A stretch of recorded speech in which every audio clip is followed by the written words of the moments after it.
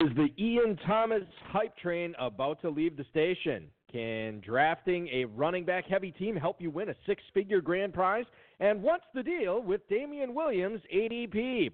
Plus the $30,000 2019 Footballguys Players Championship runner-up Bob Hoog joins us to talk about waiver wire aggression, drafting early best ball leagues, and much more. We've got a great show for you. Dave Gerzak is here. I'm Eric Balkman. Stick around. Your high-stakes fantasy football hour starts now. Everybody, if you got what it takes, because I'm KRS and I'm on the mic and premieres on the break.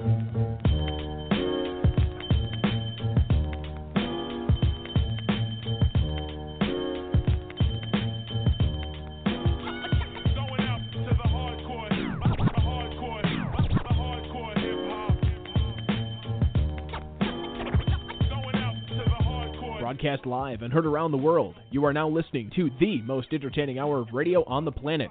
It's the High Stakes Fantasy Football Hour presented by MyFFPC.com with your hosts Eric Balkman and Dave Gerzak.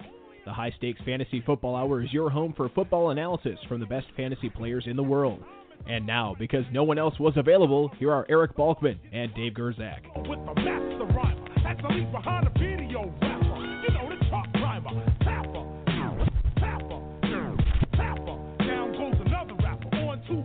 Hey, thanks so much, Rob. Greetings and salutations to all of you Balkaholics and all of you Gerzakin addicts. Welcome to the latest episode of the High Stakes Fantasy Football Hour presented by MyFFPC.com.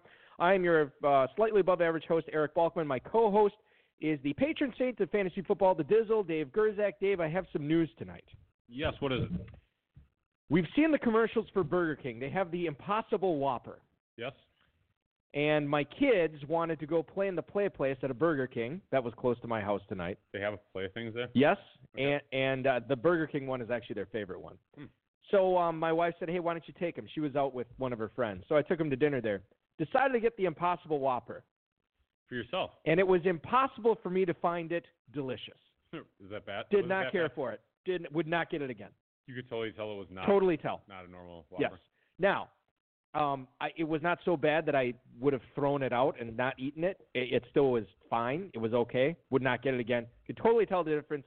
Real beef tastes better. I'm sorry to all of our organic, granola, grass-fed, gluten-free listeners. Didn't care for it. Well, you know, the soy in those raises your estrogen levels, too, so that's no good. Oh, I don't know if there's soy in them. Maybe not. I have no idea. Soy protein. Soy raises your estrogen levels, soy protein, not good for men. So, unless you want to have boobs. Right, but I'm at this point in my life, I don't think I'd want any. Obviously, the best protein to eat is like your quote-unquote normal protein. If you're going to get like a plant-based or a quote-unquote fake protein, what's the way to go if it's not soy? I don't know. No? I don't really search that up necessarily. Well, I was just curious. I didn't know. Coming up on tonight's show. Pea protein, like PEA, I think. Oh, really? Some people. Okay, all right. I've seen that. I don't know. Okay. But, yeah, I prefer the normal animal, eggs, whatever. If you're just listening for the first time on this show, this is not normally what we do, and I promise you it's the last time we do it on tonight's show. Yeah, good start. Coming up, we're going to talk about what kind of an impact Sammy Watkins' surprising comments are going to have on FFPC drafts, how you should be handling Ben Roethlisberger and the rest of the Steelers in drafts this season. Bob Hoog is going to tell us how he turned his only career Footballguys Players Championship entry into a $30,000 payday, and a special treat. We always love it on Super Bowl weekend. The prognosticator himself is going to drop in at the bottom of the hour to tell us a little bit about the props he's looking at for Super Bowl Sunday. We'll get you all set for that, and that will be the show tonight. Shout out to the chat room right now. You guys can post any questions you might have right inside there. Twitter is at HSFFO. I'm at Eric Balkman. Dave is at David Gerzak. The prognosticator is at Alex_FFPC. Facebook.com/HSFFO. 347-426-3682. 347-GAME-OVA is where to reach us. HighStakesFantasyFootball@gmail.com is the inbox that our producer, mutual friend Rob, and our audio engineer and best friend Bryce will be checking. Try to get to as many emails as we can tonight here on the show. Exciting stuff for the FFPC as it's 2 weeks now that the FFPC has offered best balls. You can sign up for those at the $35, $77, and $250 levels. Best balls, Superflex available, double ups also available there with 100% payout. Dynasty Orphans also available at myffpc.com/dynasty. Check out the list, make a claim, pick up a Dynasty team. A lot of good teams out there. for not that much money. So check that out as well. And coming up next Thursday, rotoviz.com/podcast, 2019 FFPC main event, fifth-place team owner Adam Krautwurst will join me on the High Stakes Lowdown. Look for that on Thursday morning. Thanks to Football Guys, Roto World, and Rob for tonight's rundown. Let's get to it. Speaking this week on Pro Football Talk Live, this was this morning, Drew Brees was on. He said he is open to giving up more snaps to Taysom Hill if both are indeed playing for the Saints next year. The full quote: "If I'm back and Taysom's alongside me, call the plays that put us in the best position to win. If that means Taysom Hill is taking 30 snaps a game, 25 snaps a game, so be it. I'm all for that." Are fantasy owners all for that? Because this is coming up on his 15th season in the NFL, Dave, and a lot of people are going to be looking for Michael Thomas and Alvin Kamara, perhaps Jared Cook as well, to be difference makers in drafts this year. Thomas is a first-round pick. Kamara is a first-round pick. Jared Cook will be one of the top 7 or 8 tight ends off the board. I'm not sure if this is a good thing for Saints skill position players. Are you concerned about drafting any of those guys at their current spots, knowing that Taysom Hill, the gadget player himself, might be out there a little bit more than he was in 2019? I'm not terribly concerned with it now. I mean, Michael Thomas was so dominant. Although he's being drafted, in pick 4, 5, or 6 right now in drafts, so he's going really early. I think he's just kind of being nice in a way. I don't think Taysom Hill is going to take many more snaps. Okay. If any more. So it's a polite teammate thing that this is. Assuming he's coming back, yeah. Right. They actually, supposedly, the Saints consider Hill to be a potential franchise quarterback, maybe running that pistol type offense like Lamar Jackson runs. If they can do it, I mean, he could be outstanding. He looks actually a bit like looks a little bit like Christian McCaffrey in how elusive he is. Yeah. But like a little bit, this sounds, he's a little bigger and stronger, probably not as fast, or maybe not as good of a 3-cone or quite as elusive, but he looks really great as a runner out there for sure. Yeah, he does. Kamara is going at the 106. Michael Thomas going at the 104 on average in FFPC best balls. You on board with both those prices, regardless of who's playing quarterback? Kamara seems a little bit pricey to me. I thought he didn't quite live up to that value last year, and he's going around the same spot. He was running back 4 last year, going at the 104. Now he's running back 5 this year, going at the 106. So he slipped a little bit, but to your point, not that much. Yeah, he hasn't slipped much, and he's not a full-time carry the load back. So who knows? I don't hate the pick necessarily, but I don't know how he's going to become. Like, he doesn't have really much of a shot to be RB2 probably, assuming that McCaffrey stays healthy and maybe Barkley stays healthy. And you got Elliott to deal with. There's a lot of great players. There are, yeah. Henry, have to deal with. Okay, well, speaking of that, there's 4 running backs going directly behind Alvin Kamara in drafts right now. You have Derrick Henry going right behind him, and I think once Henry signs with a team where we have a little bit more concrete evidence of where he's going to be playing, he might leapfrog Kamara. Yeah, you'll have to see what happens with him. So he's a completely unrestricted free agent? Yeah. I mean, I can't believe that they didn't sign this guy. Well, think about the running back contracts in the NFL. I get it. But I mean, he's still young. He came in the NFL pretty young, so I mean, he was their entire offense. Yeah. Anyway. Well, Ryan Tannehill, come on, he was great. A.J. Brown. Yeah, they were fine. Would you rather have Kamara or Derrick Henry this year only? 2020 season. I mean, at this very moment, I guess Kamara, because the situation. I'm going to give you the other 3 running backs going right behind Kamara. Joe Mixon, Nick Chubb, Aaron Jones. Would you rather have any of those guys over Alvin Kamara if you were drafting today? Probably not, but Mixon's interesting. Mixon's kind of close if the team really improves. You remember last year when the Joe Mixon hype train picked up? I feel like it's going to happen again this year. Yeah, this time it'll be even more so. Well, okay, they're getting that left tackle back that got the rookie that got hurt right away. They're getting. I mean, the offensive line certainly can't be any worse. They should get an improvement at quarterback. You would think. Zach Taylor can't do any worse as a head coach in year 2 than he did in year 1. I mean, it does come back down to scoring touchdowns, and if you're not in the red zone, if your team's not doing well, I mean, if they're gonna, if they draft that quarterback, if they're gonna draft Joe Burrow, they have the number 1 pick? Is that right? They do. So and then is Dalton? I mean, was he a free agent? Yeah. I should know. It's like there's so much stuff going on. You can't really say. There's a ton of free agent quarterbacks this year. A ton. So they'll probably pick up a caretaker. Burrow sit the bench for 4 or 5 games and then start. If that's how it usually would play out, right? Cecil Lammy from Footballguys.com was at the Senior Bowl this week. It'd be nice if we had a show where you didn't bring this guy up. Just want to bring this up, where he said that he heard that Zach Taylor prefers the body type for Justin Herbert over Joe Burrow, and Herbert could be in play for the number 1 pick over Joe Burrow. because of his body type, Dave. That's what he's hearing. That's nice. Moving on. I have no comments about I didn't expect you to have a comment. Just wanted to put that out there. Thanks for that. Panthers and Greg Olsen have issued a joint statement today saying that they have mutually parted ways. Now, they cannot release him until after the Super Bowl, but he's already played 9 seasons in Carolina. It does not appear that there's going to be a 10th one. It's going to save the Panthers over $8 million against the cap. He's going to be 35 this season, and he's going to make $6.6 million. Sounds like Olsen still wants to keep playing, but he said that he doesn't want to be part of a rebuild, which could be taking place in Carolina, especially that they're ushering in a new head coach, and Cam Newton is probably not going to be back there. He could get a job analyzing football for somebody like Fox or a different broadcasting network. Not really wanting to talk about Greg Olsen here. I want to talk about Ian Thomas, Dave, a guy who has flashed in Olsen's stead when he's missed before. What are your thoughts on Ian Thomas this year? Could we see a breakout for him? Right now, he is going as tight end 20 in the 12th round of FFPC best ball drafts.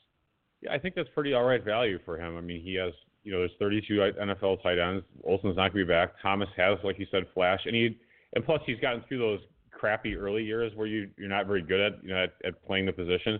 So he's learned the position behind a great player like Olsen. I think he's got some upside for sure, and I think top 12 is not totally out of the realm of possibilities. So that's a really nice spot. That's taking at the 20th tight end. We don't know who the Carolina quarterback's going to be this year yet. Not for sure, no. Probably not going to be Kyle Allen. I mean, he kind of bombed towards the end of the season. You look at this, though. Matt Rule was the head coach at Baylor last year, put up a lot of points. He knows defense, he knows offense. So offense, obviously, is something he got a lot of experience with last year. Well, last 3 years at Baylor. Then you go into Carolina. DJ Moore, Curtis Samuel, Ian Thomas, Christian McCaffrey. There's a lot of weapons there, Dave. This is kind of a unique situation where I don't know who the Carolina quarterback's going to be. I think I want to be in business with him, though, because he's probably not going to be picked as like a top 15 guy, and he might finish in the top 15. There's so many quarterbacks are so super deep this coming year, so top 15 might be a stretch. But you're right, the offense is going to have elite weapons all over the place. It boggles my mind that every year we say wait on quarterback, and it seems like you can wait longer and longer every single year. And I think that's what we're preaching again this year. I don't know about that, but it's deep. But it's top quarterbacks are Lamar Jackson is going pick 20 or whatever he's going for a reason. He's a quarterback and a running. You got 2 players for one. Well, that is true. Would you want to be taking Lamar Jackson in the second round of FFPC drafts right now at the 209? Probably not. But again, I haven't looked all that super closely. I guess I would just say this. I don't think it's crazy. Everyone's going to say the regression to the mean thing, blah blah blah blah blah. Right. But I don't see any reason.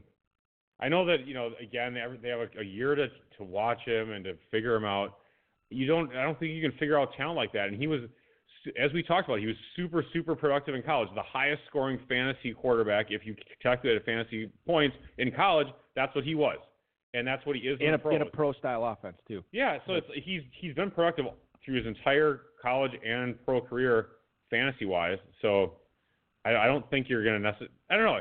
I think there's a chance that people take him there and they aren't totally screwing up. Okay. All right. Fair enough. The top 3 quarterbacks going off the board right now in FFPC best ball is Lamar Jackson, Patrick Mahomes, Deshaun Watson. No real surprise there. Can you guess who the number 4 quarterback is in FFPC best balls going off in the 7th round right now, Dave? Oh man. Give you a hint. He's young and he's black. Well, Russell Wilson's not young enough anymore. No, that's correct. That is not Russell Wilson. In fact, I think Russell Wilson is number 5 right now. This guy is a guy who got – yeah, you should really know this. Wilson is quarterback 5. He was hyped up last year by you, actually, and other people. Put up some pretty good – nope, not Dak Prescott, younger than Prescott. He's a guy that actually put up really good numbers last year as a rookie, and if you took him in dynasty drafts, you're probably loving life right now, especially when you consider that he'll be throwing passes to one Andy Isabella this coming year, allegedly. Oh, yeah, Kyler. That's right. I did see that Kyler was – I was actually surprised. I think that's early for Kyler Murray, even though I liked him a lot. Yeah. And still do. Do you have him in a lot of dynasties? Who do you own more of in dynasty, Lamar Jackson or Kyler Murray? I don't know offhand. I own 4 or 5 of Lamar Jacksons out of 8, and probably a similar amount of Kyler Murray. I own Kyler Murray and Jackson together on a few teams. That was my next question. Yeah. I'll skip to my next question after that. If you were – okay, this is a perfect example, Dave. You own Lamar Jackson, you own Kyler Murray in a couple of teams. somebody says, hey, what would you be willing to, or what would you take in exchange for Lamar Jackson in the dynasty right now? What would you do? What would it take for you? 2 first-rounders plus something else? I don't know. I mean, I don't know that I'm interested in trading. Can't put a price on him right now. Yeah, I mean, it's not that he's untradeable, but I mean, he's so far superior to other dynasty quarterbacks that I just don't know that. I don't know that an offer could be made unless Lamar Jackson was like my only real big asset and I really needed to improve it in a bunch of areas. Right. That's different. But I don't. So like my teams. I don't know. I feel like the point differential you're getting from him is just it's almost too much to overcome unless you get back a Mahomes or a Kyler Murray and then and a little something. You sort of need that that ready. Even with Kyler Murray, you sort of need that ready replacement. Early last year in one league, I had Dak Prescott, Murray, Lamar Jackson, and Mahomes, and I dealt. Oh my God! You got lucky or whatever, and I dealt away Lamar Jackson really early for Mark Andrews. My tight ends were terrible. Which turned. I mean, do you still have the other 3 quarterbacks? I actually regret that trade. Yeah. No, and then I traded away Mahomes for Stephon Diggs or something like that. But I have Prescott and Murray, and then just fine. Yeah, so I'm fine with that. And I think I got a second back, but whatever. Yes, I mean I'm willing to make those trades. But Lamar Jackson, I traded him before he really broke out. I get it. Yeah. So I feel like I do still regret it, even though I needed Andrews and he did help me. I mean, my team did well last year in that league. Hey, we got not that anyone cares. No. This is what people loved hearing about this stuff. Oh, I'm sure they do. We have the FPC runner-up, Bob Hoog, on deck here, and we're going to get to him in just 1 second. The last thing I want to bring up, Dave, I don't know if you saw Sammy Watkins' comments at the Super Bowl. He said he's not sure if he's going to play next season. He says if they win it, he might chill out. He might sit out a year. He says he's not going to retire, but he might want to rest up and chill. So this is interesting. Sammy Watkins is going low enough in redraft leagues that I'm fine taking somebody else, obviously, not knowing if he's going to play at all.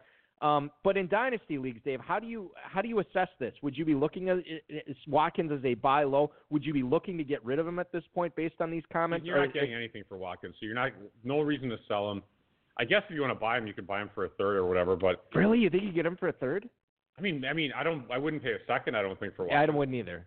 So I mean, either get him for a third or you don't get him at all. Okay, all right. I mean, I think his comments were mostly cap related. I mean, he realizes he's going to be a cap casualty or he's going to have to take a pay cut. He's definitely not worth $14 million a year. So okay, that's fine. Then I guess that begs the question: are you want to be in business as DeMarcus Robinson or Mecole Hardman then? Because they would ostensibly be the number 2. Yeah, Hardman. Wide receiver for Patrick Mahomes. Yeah, I like Hardman. Definitely would be the player I'd be interested in, and I think Watkins could be all right on another team. He'd have to move though. Yeah. In order to actually be productive again. All right, good stuff there. Appreciate that, Dave. Good insight as always. Let's get into tonight's guest. He has been playing fantasy football in the same league for 21 seasons. He's won that league in 6 of those seasons. This was the first year, this past year, that he's done anything more than his home league. The Footballguys Players Championship is the only draft he's ever done in the competition. Yes. He also did some FFPC leagues. He finished in the playoffs in the 4 classic leagues he joined. However, in the best ball leagues, didn't have that same success. We don't want to talk about that tonight. We want to talk about how he won $30,000 as the runner-up in the 2019 Footballguys Players Championship. Please welcome into the show Mr. Bob Hoog. Bob, so much happiness to have you on tonight. I know you're celebrating a big 2019 victory. Happy Super Bowl weekend, man. Thanks very much, guys. Good to talk to you. So this is pretty exciting. We're going to get into this, but you decided to do the FPC this year, first time ever. And you turned $350 into $30,000. Did you ever see it working out anywhere close to this good your first year? No way. I thought I did it. I had a terrible draft. The thing. I'm used to a 10-team league, and this was my first go to 12-team league. And the other thing was that we've got a lot of good players in our league, but there's always a couple of guys who make some mistakes, and I usually try to capitalize on those mistakes. But in this one, nobody was making mistakes. So I got to say, I did not feel great coming out of the draft. Bob, we're going to talk about your draft much more so here coming up. But before we do, just real quick, can you let the listeners know what you're doing for a living when you're not winning $30,000 in one FPC draft?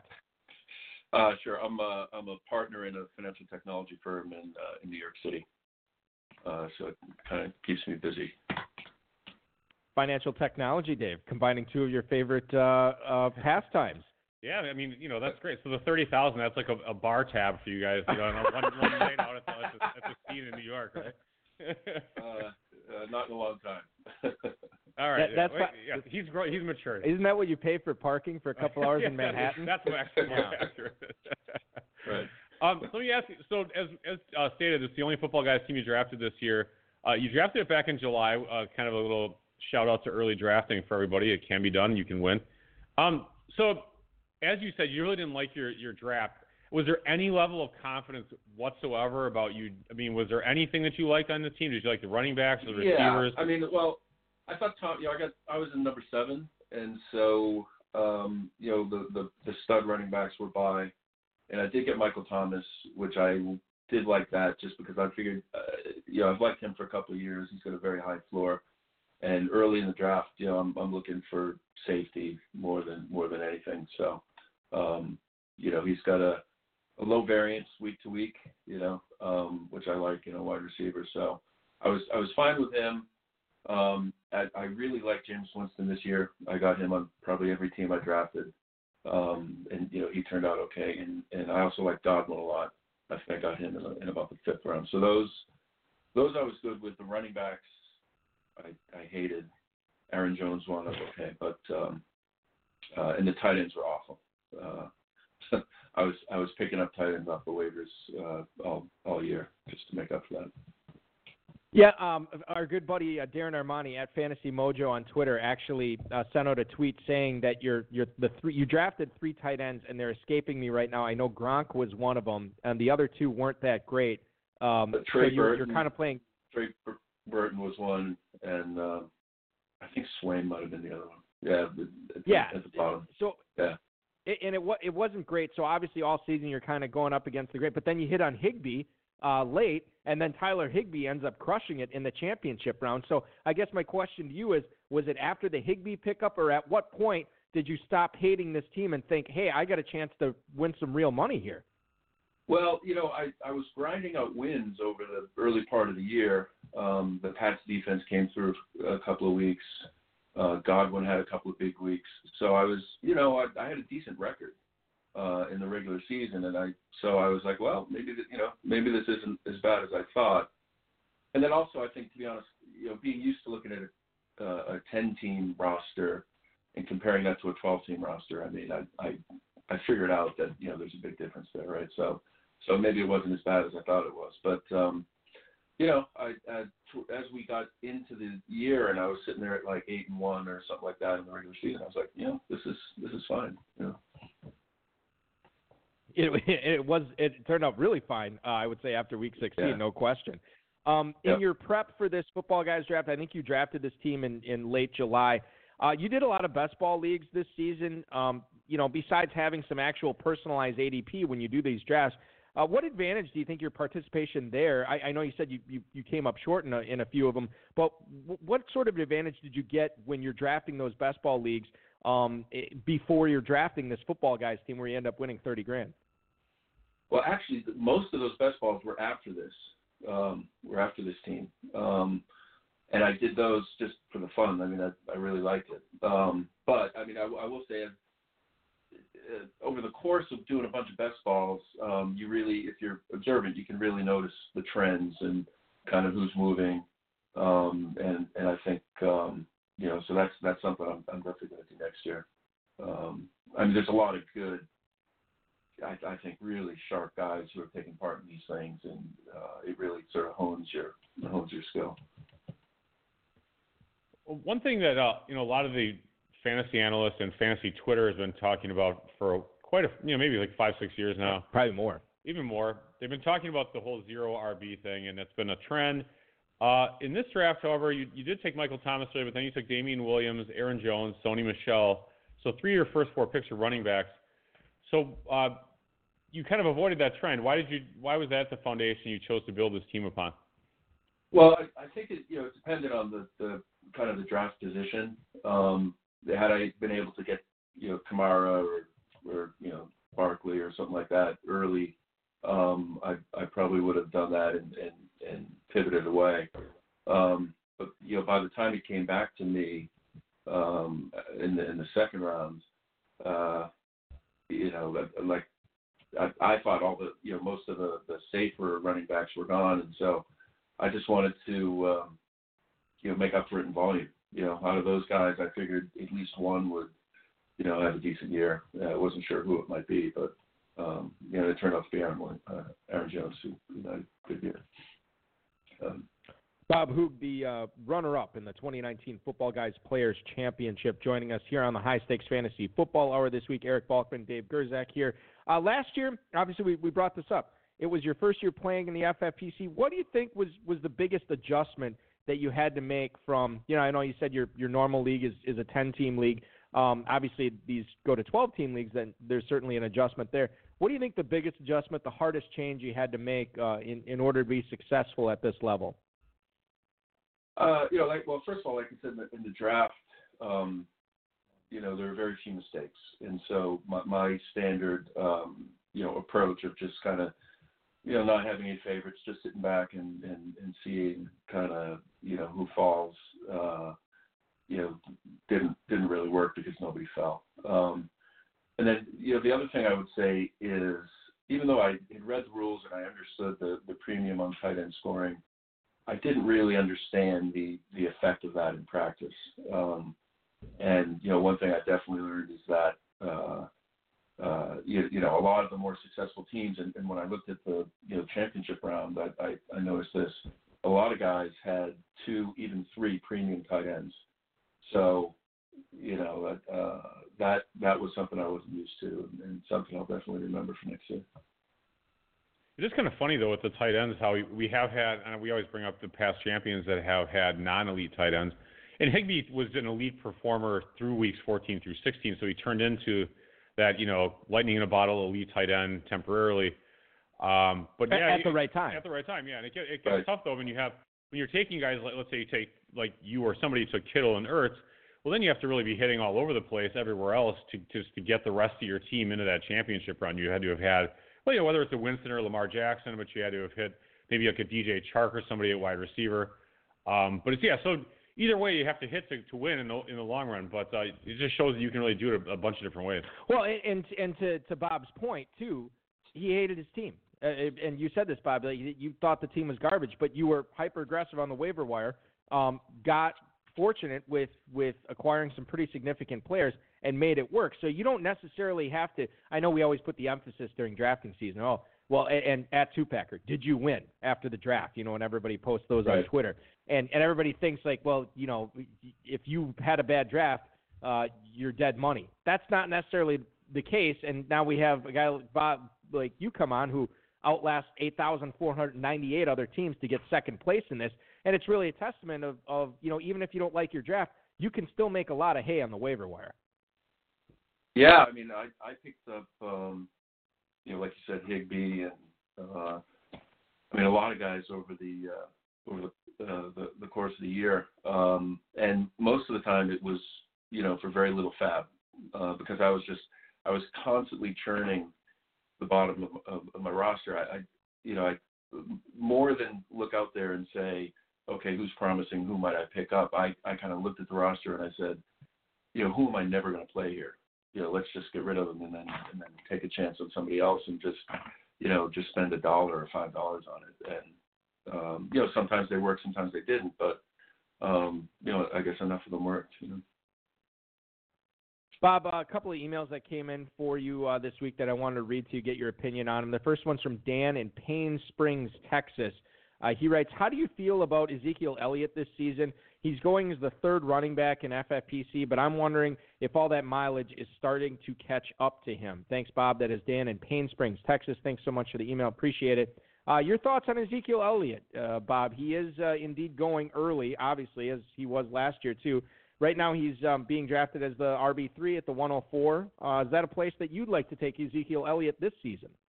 I mean, I think you almost have to do it. At some point, the mileage is going to catch up to him. I haven't done any research yet, so I don't know exactly how many touches he had last year, but I know it was a lot.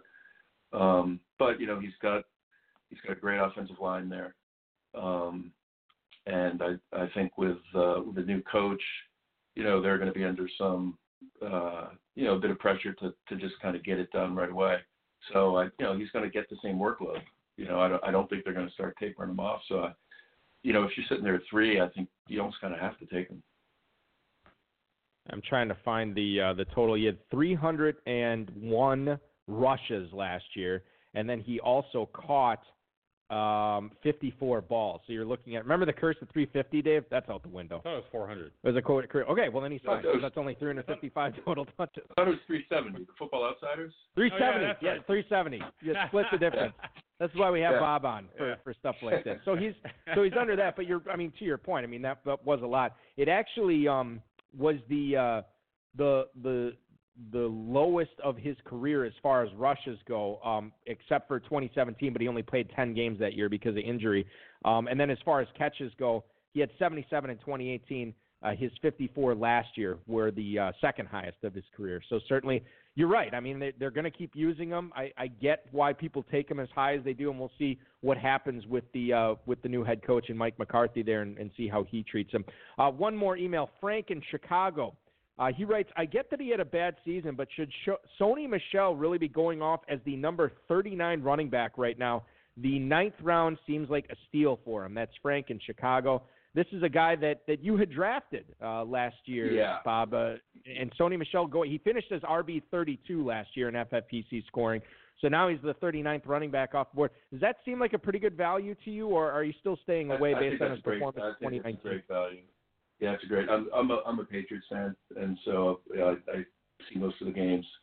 And he couple things. He had another knee cleanup in the prior to the season, which I think sapped a little bit of his explosiveness. Their line was struggling with injuries last year, and they'll get Andrews back at center. Isaiah Wynn should be left tackle all year. And also very importantly, James Devlin, the fullback, was out for a lot of the year, and his yards per attempt with and without Devlin are striking. So I don't think he's going to lead the league, but I do think he's certainly worth where he's going. And and if God forbid they don't get Brady back, they're going to be running the ball quite a lot. Okay, so that's let me just make this a two-part question now that I know that you're a Patriots guy, Bob. Where is Tom Brady playing week 1, and who is the Patriots quarterback in week 1? And it's fine if it's the same answer to both questions. It better be the same answer to both questions. I tell you, I think all sides would agree. They don't have a quarterback who's ready. And the only potential option, maybe if the offense had more weapons, maybe like a Tannehill could be a stopgap or something like that. But I really think it's in everybody's best interest for him to come back. The one thing that scares me is, I think that Belichick really wants to win one without Brady. And, he just, he might decide that this is the year that he starts trying to do that.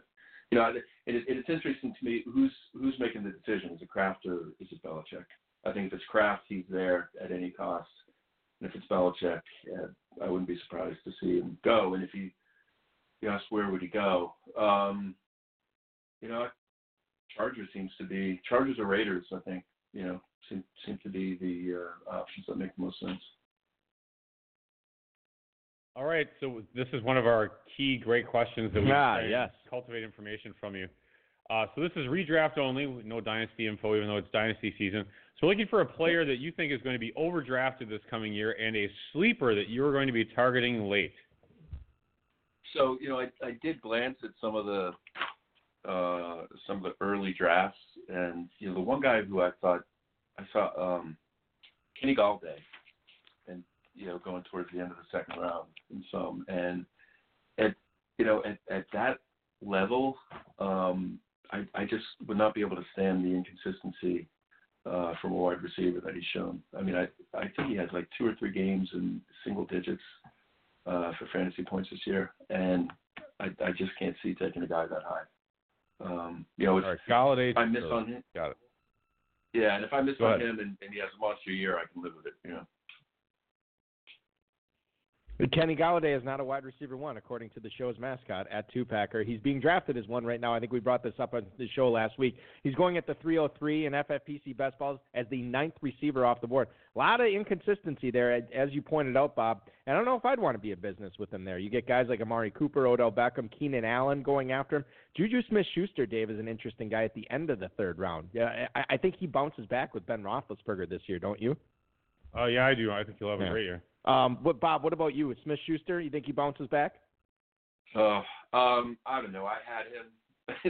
I might have I've got scars from him for this year. My fear with him is I don't think we've seen him thrive as a number one guy who's drawing, the opponent's number one quarterback. And so until that happens, I think I'm gonna pass. We found out who you are avoiding early. Do you have a mid-round sleeper or a late-round sleeper or any guy that you'll be targeting late? I think Jonnu Smith is a guy who I saw play a bunch towards the end of the year, and just really looks like a freak athlete. Delaney Walker, I think, is probably, gone or on his last legs. I think and the Titans look really good. I think they're going to have a good offense again. So he's a guy that I'm going to be looking at. We want to get your Super Bowl prediction. Obviously, we're contractually obligated by the NFL since we do a fantasy football podcast to give Super Bowl, not the big game. Yeah, we've been playing Super Bowl. We've been playing that shtick up on my local talk show. Oh yeah, like don't worry, they're not paying attention. No, just like here. Leo's he's like, oh yeah, the big game. Like you can't say big or game. Well, it's the Niners and the Chiefs. You can't say Niners or Chiefs. Well, it's the big football game. You can't say football. So we've been playing that up all week. It's been fun. But Bob, your prediction. How is this game going to go? Can you give us a final score? Final score. Wow. I obviously two very closely matched teams. I think the Niners, might be able to control the clock a little bit with their running game. I mean, they run the ball so many ways. And I also think, they've got the pass rush that could make Mahomes a little bit uncomfortable. So, I would go with the Niners in a very close game, 35-31 or something like that. No, I mean, I think it's a high-scoring game too. It seems like the chic pick, Dave, is to say, well, every time you get a defensive coordinator and a team with a good defense, 2 weeks to prepare, they always shut down the offense. So everybody's predicting a low-scoring game where the Niners winning. Not me. I'm loving the Niners getting up I'll just give my prediction now. Niners get up 14-0, obviously, because the Chiefs get down by double digits every playoff game, it seems like. And then the Chiefs come roaring back, and we go from the lowest-scoring Super Bowl game in history to the highest-scoring one. Oh, yeah. 43-35, Kansas City, baby. Wow, it's going to be fun. Wow. Buckle up. I'm not watching this game without a seatbelt on. Man, that is something else. It's going to be fun. Well, good. I'm glad. Thanks for that, Falky. I really appreciate it. At least Bob had a good prediction there. That was nice. So let's talk about the $30,000 you won. It's a nice payday. Sure. Maybe not for you. You're making good money in New York. Obviously. So maybe it's paying your property taxes or whatever. But is there any plans for you to spend the cash other than just day-to-day expenses? I think this question's probably for my wife, but we have a son who's starting college next year, so I'm sure it'll come in handy. Oh, that's awesome. Yeah, well, congratulations. That's a good way to spend it for sure. Does he know where he's going yet? Thank you. He's going to Northeastern in Boston. Oh, cool. Yeah, that's great. Yeah. Listen, Bob, this was fun. We really enjoyed having you on. Congratulations. Only one more spot to go until you win the big one. As you had probably the greatest debut in Football Guys Players Championship history, I would say, to get second place out of 8,500 teams in year one. So congratulations to you on that. Best of luck in all your leagues this year. Enjoy the Super Bowl and be good. We'll talk to you again soon, dude. Awesome. Thanks very much, guys. I had a lot of fun. See you. Thank you. Bob Hoog, ladies and gentlemen, the second place team in the Football Guys Players Championship in 2019. One career entry, and he wins $30,000. Now that is this is the type of guy who really got to pick his brain, and I feel like we learned a lot tonight. Yeah, that was great. I enjoyed it. We have the prognosticator coming up in a few minutes, Dave. We have some time. We might as well just pound out a couple of emails here. I tried to get to as many. I told everybody I'd get to as many as I could. I'm going to kick things off with Mike in Visalia, California. This is one that he's asking about Deebo Samuel, and we kind of touched on this last week. I just don't feel like we got very in-depth on it. He writes, Dear Jerry and John, how big of a leap do you see Deebo Samuel making this season? Go Niners. That's Mike in Visalia, California. Thank you for the email, Mike. From week 10 on, Dave, this year, Deebo Samuel was wide receiver 9.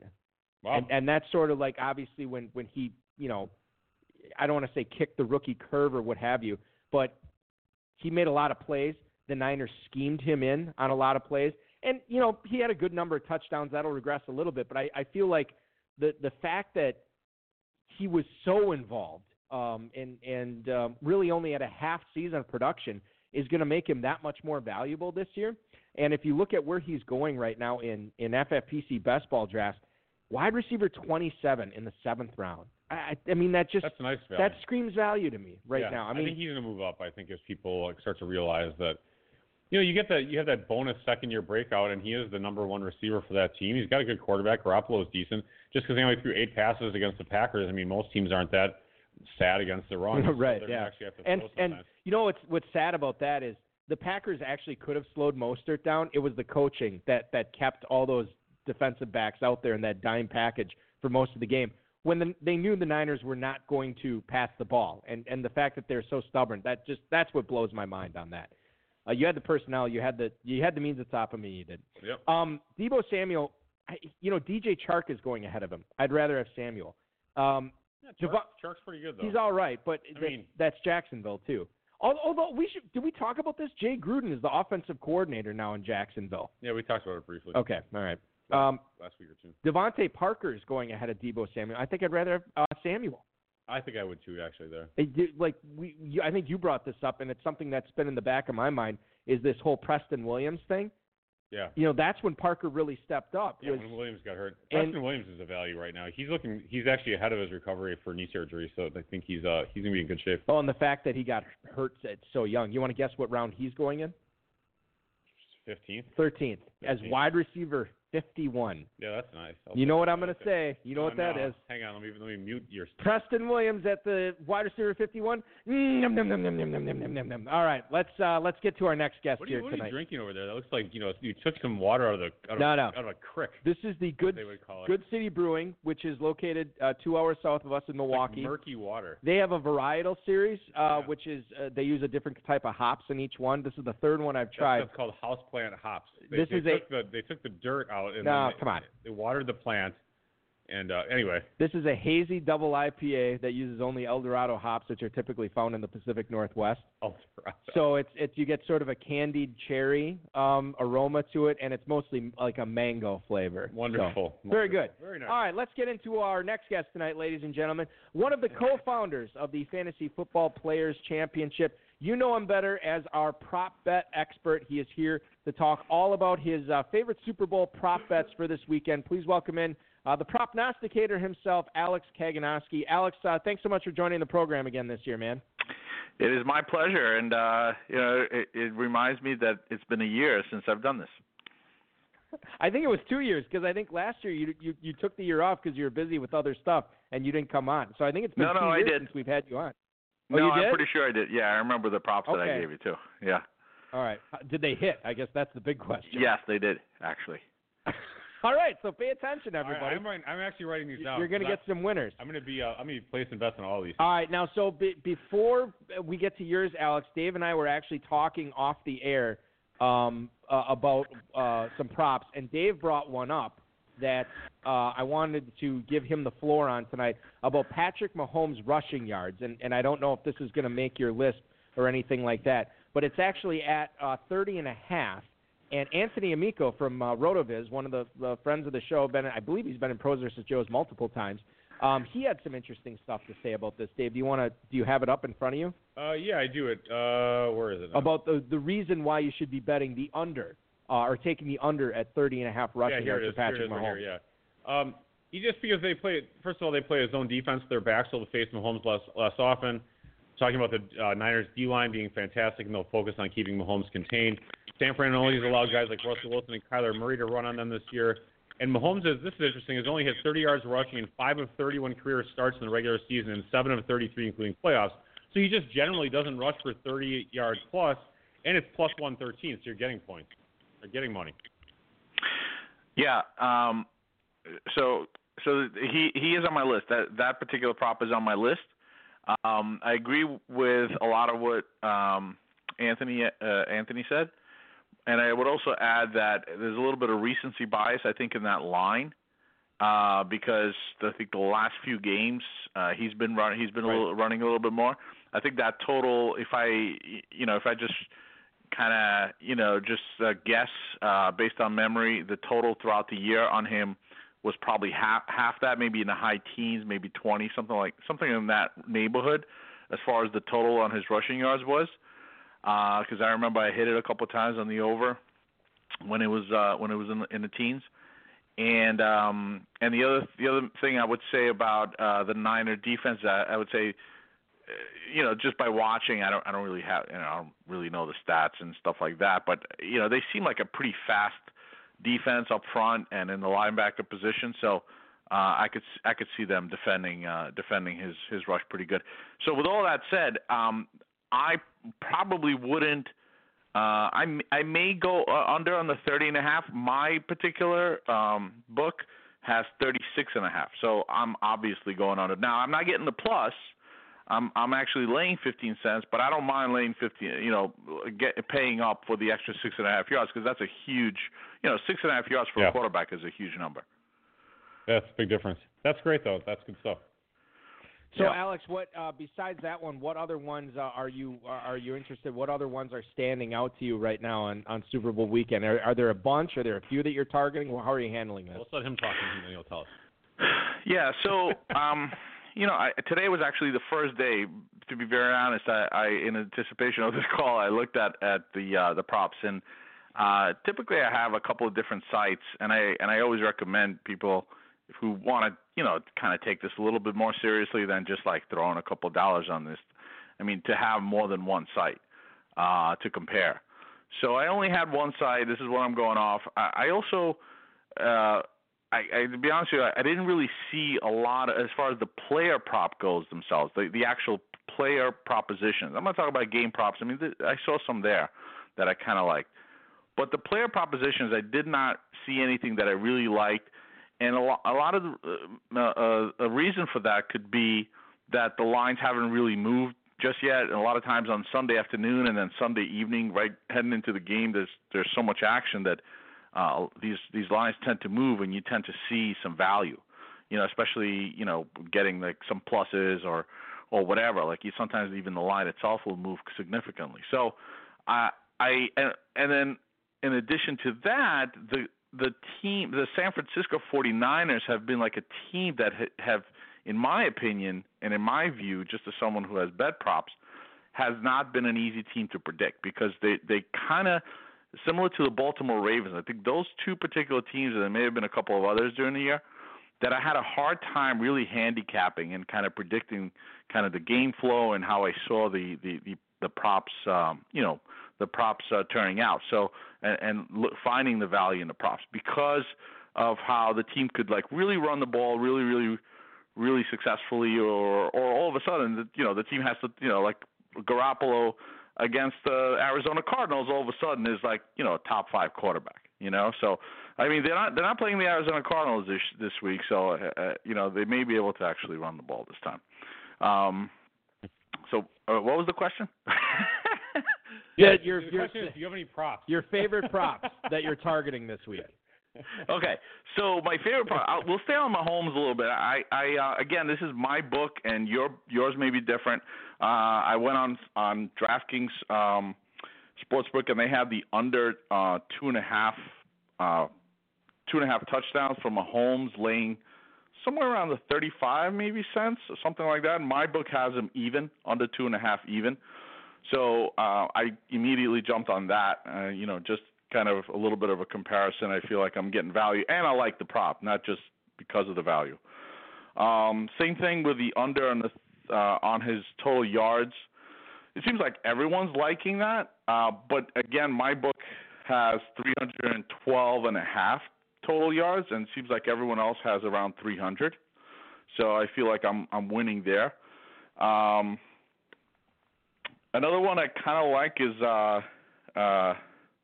what's his name? I keep forgetting his first name. I have the running back, Thompson. What's his name? Not DeAndre. What's his name? Darwin, yeah.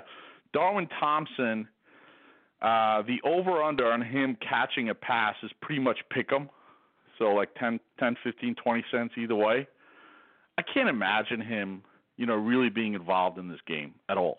So especially catching a ball. I mean, maybe he goes in for a couple of plays. Maybe there's a broken play and he catches the ball. But I really feel that under half a catch on him is a pretty reasonable assumption. What else? And then I have a few like game props if you guys are interested in. So these aren't like player props. Absolutely. So one that I liked was a 2-point conversion. So I found, will there be a 2-point conversion attempt in the game? So if you kind of think about that, let me ask you guys a question because I did the same thing with Mike in the office today. What would you set the line on the 2-point conversion attempted by either team for the game? I have a number in mind, but I'll let Balky. I don't. I mean, it's.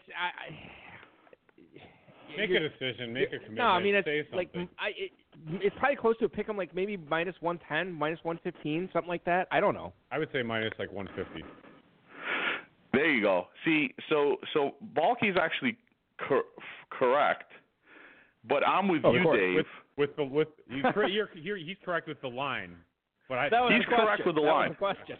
Right. Yeah, he's correct with. I thought you said, what do you think? What do you think the actual? Okay, go ahead. Yeah. No, what I was saying that Balky's correct with the actual line. You, Dave, is correct with your assumption because it's similar to mine. Because my assumption is that the line should be yes. And by the way, you think yes minus 150, Dave. Correct. Yeah, I feel like it's likely to happen like at a minus 150. Yeah, Great. So I felt the same. I feel the same thing. I feel like the line here should be at least minus 135.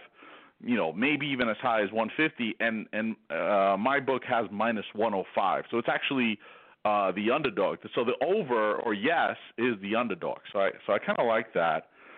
And then on the same thought process, what do you guys think the 2-point conversion made would be? What do you think the line would be on that by either team? At that, I would just say plus like 200 probably. I would say plus 180, like 50, plus 170. 50, yeah. So.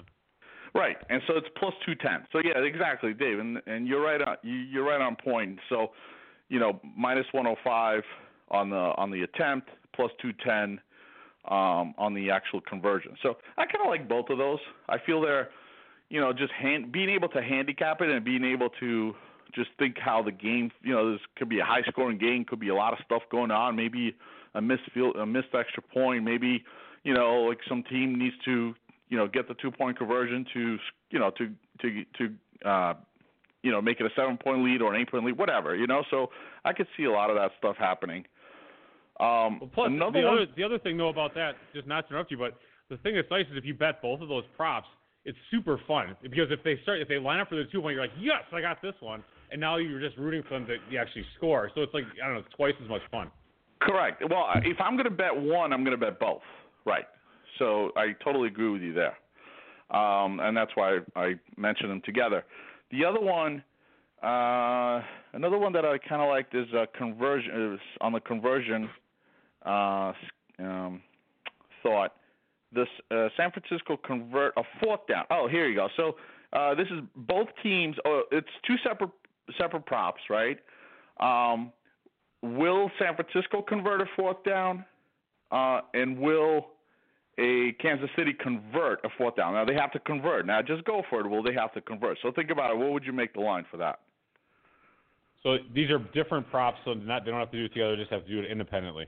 Independently, Correct. each team, yeah. So Kansas City converting a fourth down. What's the line on that? I don't know, plus 115, 120. Dave?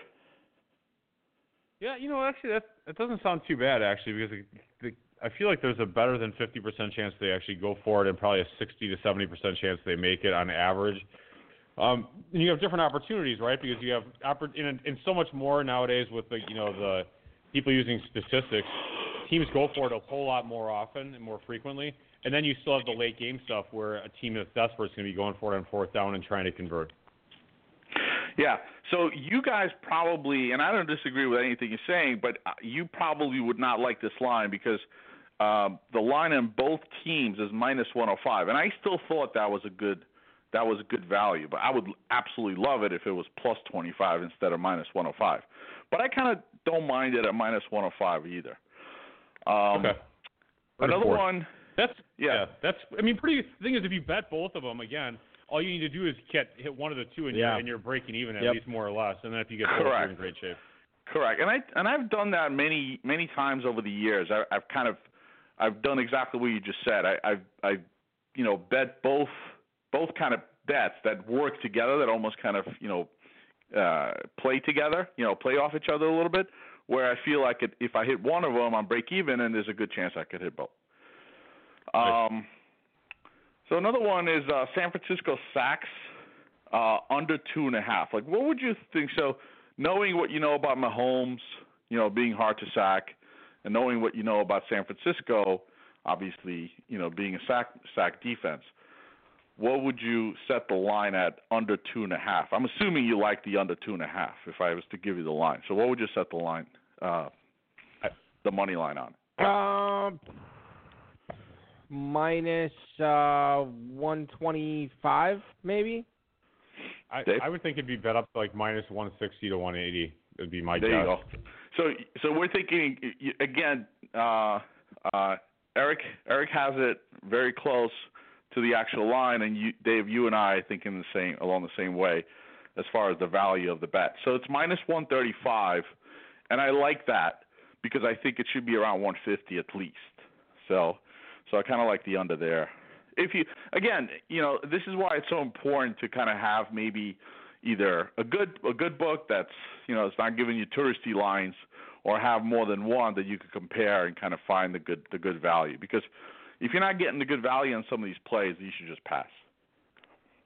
Yep. Alex, let me interrupt you. I want to ask you one thing. Do you think that Vegas and these sportsbook do you think they're more dialed in on player props on Super Bowl weekend, or because there's so many of them, they're less dialed in on the value that you can get? I think they're very dialed in on Super Bowl. What happens is what I mentioned before, is the line movement. And I'll give you an example. Last week, 2 weeks ago, Derrick Henry opened, I think, at 109.5 yards, okay? And it was like over minus 40, whatever. So he started getting bid up and bid up and bid up. When the line went off, at least in my book, again, this is just, I can only speak for one website, but nevertheless, the line went off at 119.5 plus 40 on the under. Wow. You can imagine that. Obviously, I took the under. Obviously, I took the under simply for the value, and plus I really did think, there was a good chance that Kansas City was going to stop the run, which, they kind of did. I mean, he could have, I guess if you look at the first half, he was kind of trending to possibly hit that number, but nevertheless, I won.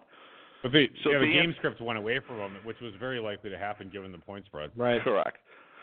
So the point is, again, it's really they set the lines pretty good. They're pretty sharp as far as setting the lines.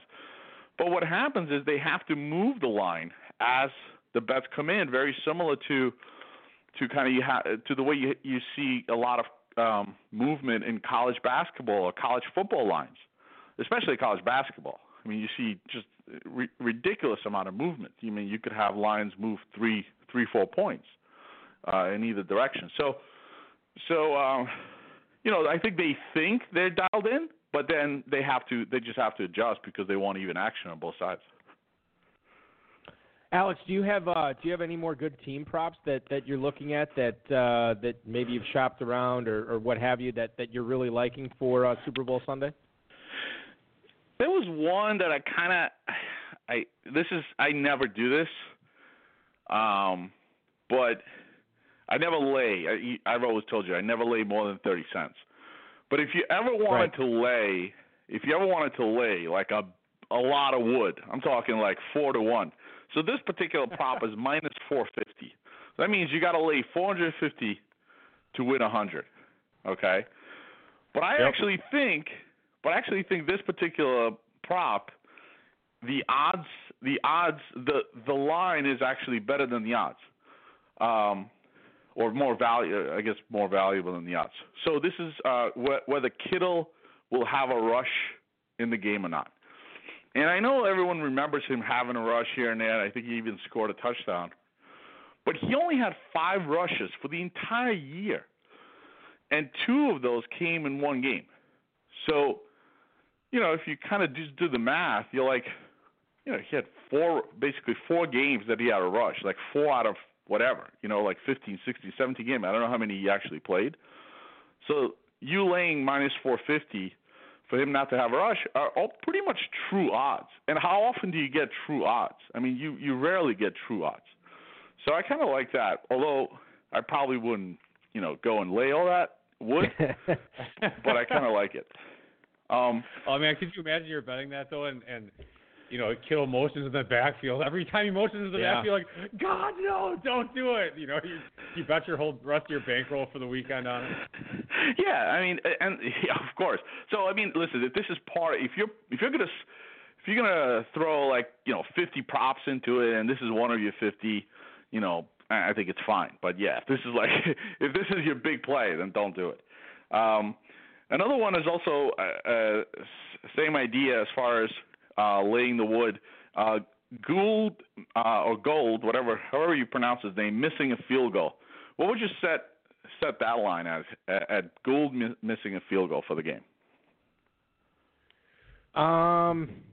That one has to. I don't know. I'm betting that he is going to miss a field goal. Yes. Right. Yeah. So yes, I'm missing a field goal. Plus 240. I don't think I would go that high on it. I think it'd be more like plus 170, something like that.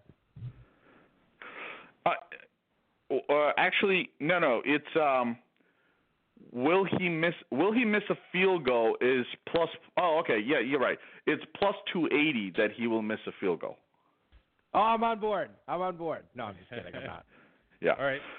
So I kind of like that. I don't know why I have it at minus 280. Sorry, I'll be better prepared next time. We got it. You have a year to do it, so you're all set. At least we were on the right side of the plus minus. Which shows we were kind of paying attention. All right, I got a couple. I got a couple more if you have the time. So go for it. Sure. So total San Francisco. I have it written in like on Post-its, and I got my reading glasses. So I'm like trying to figure out what I wrote here. Total San Francisco. Oh, this is actually an interesting one. So we could actually handicap this together. Total San Francisco rushing attempts. Players to have a rushing attempt. The line is 5. Okay, the line is 5, and over plus 15. So it's got to be. You have to hit 6 to win. But looking back at how many players rush the ball on San Francisco, I think they've only had like 2 games out of maybe the last 12, if I'm not mistaken, that 4 players have rushed the ball. So it's almost like a lock that 5 players will rush the ball for San Francisco. And then obviously there's a decent, there's a chance that a 6th player could rush. So I don't mind that too much. I think it's a worst case break-even scenario. And then if you hit the over, you get the plus 15 cents. So I kind of like that. Have we? Do we know? And Dave, maybe you know this. Has Tevin Coleman? Did they say he's in for this game? Because that would make that. I thought he was good to go. Yeah. Okay, so that'll make that even more attractive if he's going to go. Yeah, I don't know if that even matters, to be honest with you, because I think they're going to use 2 running backs for sure, no matter what, whether Coleman goes or not. And there's a good chance that they're going to use a third one. So it doesn't matter. You just fill in the names. So whether it's, Mostert, Breida, and Wilson, or Mostert, Coleman, and Breida, I think there's a good chance that either 2 or 3 of those guys will rush the ball. So, and then the last one that I have here is reception. So players to have a reception.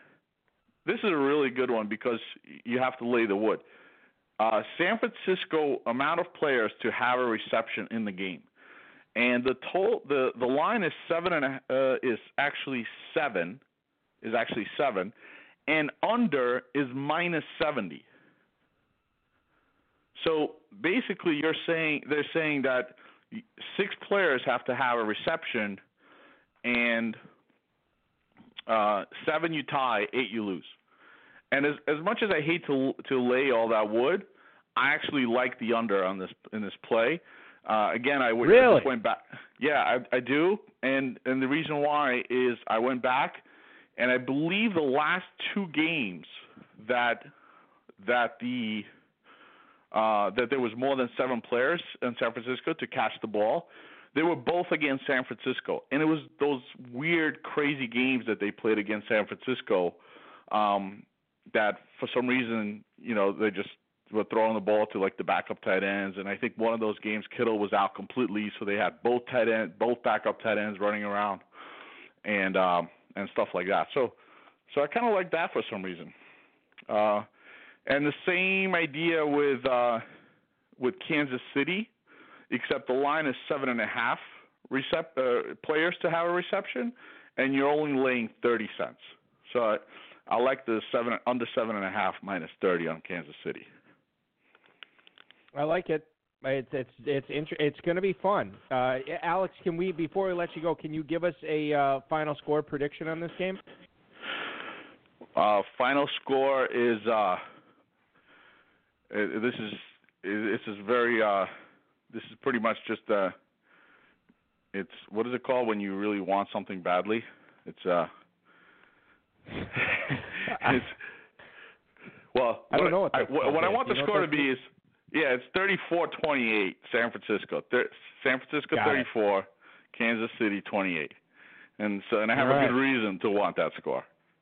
I got it. I understand fully. Say no more, my friend. I get it. Hey, listen, man, this was awesome having you come on. I know you helped out plenty of people with a lot of these prop suggestions tonight. And good stuff. We'll talk to you next year. All right, sounds good. All right, thanks, buddy. Alex Kaganowski, co-founder of the FFPC. Follow him on Twitter at Alex_FFPC, and that's going to do it for our show tonight, ladies and gentlemen. I want to thank Alex. I want to thank Bob Hoog, our first guest tonight, the runner-up in the Football Guys Players Championship, Dave Gerzak, the FFPC, Rob Bryce, and, of course, each and every one of you. Want to remind everybody, coming up this coming Thursday, rotoviz.com/podcast, 2019 FFPC main event, 5th place team owner Adam Krautwurst is going to be on the High Stakes Lowdown, so check that out. Looking forward to talking to him and getting his insight on some 2020 drafts, which he's already in this year. Pick up Dynasty Orphans today. Plenty of them need a good home, and they are good teams, ladies and gentlemen. myffpc.com/dynasty. And, of course, best ball drafts going on at myffpc.com right now at the $35, $77, and $250 levels. Your Super Bowl weekend starts now. This has been another episode of the High Stakes Fantasy Football Hour presented by myffpc.com. That was broadcast live and heard around the world. Eric and Dave will be back next week with more analysis, interviews, and advice from a guest much smarter than they are. Thanks for listening, and we'll talk with you again next week. We're on a famous floor, even more so if we on tour. Me and E explore the country, wondering about the evening before. Trying to explain where the time went, while other rappers find a studio to grind in. Hey, Dave, Alex and I made our Super Bowl predictions. You did not make yours. Do you have a prediction on final score of the game, how you see it happening? Yeah, I as of right now, I kind of like the Niners. I'll just go 27-24. 27-24 Niners. All right. Prediction, but Super Bowl MVP Jimmy Garoppolo with 27 points. Or do you think like it's Nick Bosa or Debo Samuel, Raheem Mostert? What a story that would be. I guess it's probably gonna be Garoppolo if they score 27. Maybe he has 2 touchdowns. All right, good stuff, man. I appreciate you doing the show this week. I know you got to catch an early flight tomorrow. It's definitely no problem. I enjoyed it. Oh, good. I'm glad you did. And enjoy the Super Bowl. Enjoy your weekend. It's gonna be fun. And I hope everybody else out there enjoys the Super Bowl as well. Thanks for listening. We'll talk to you again next Friday.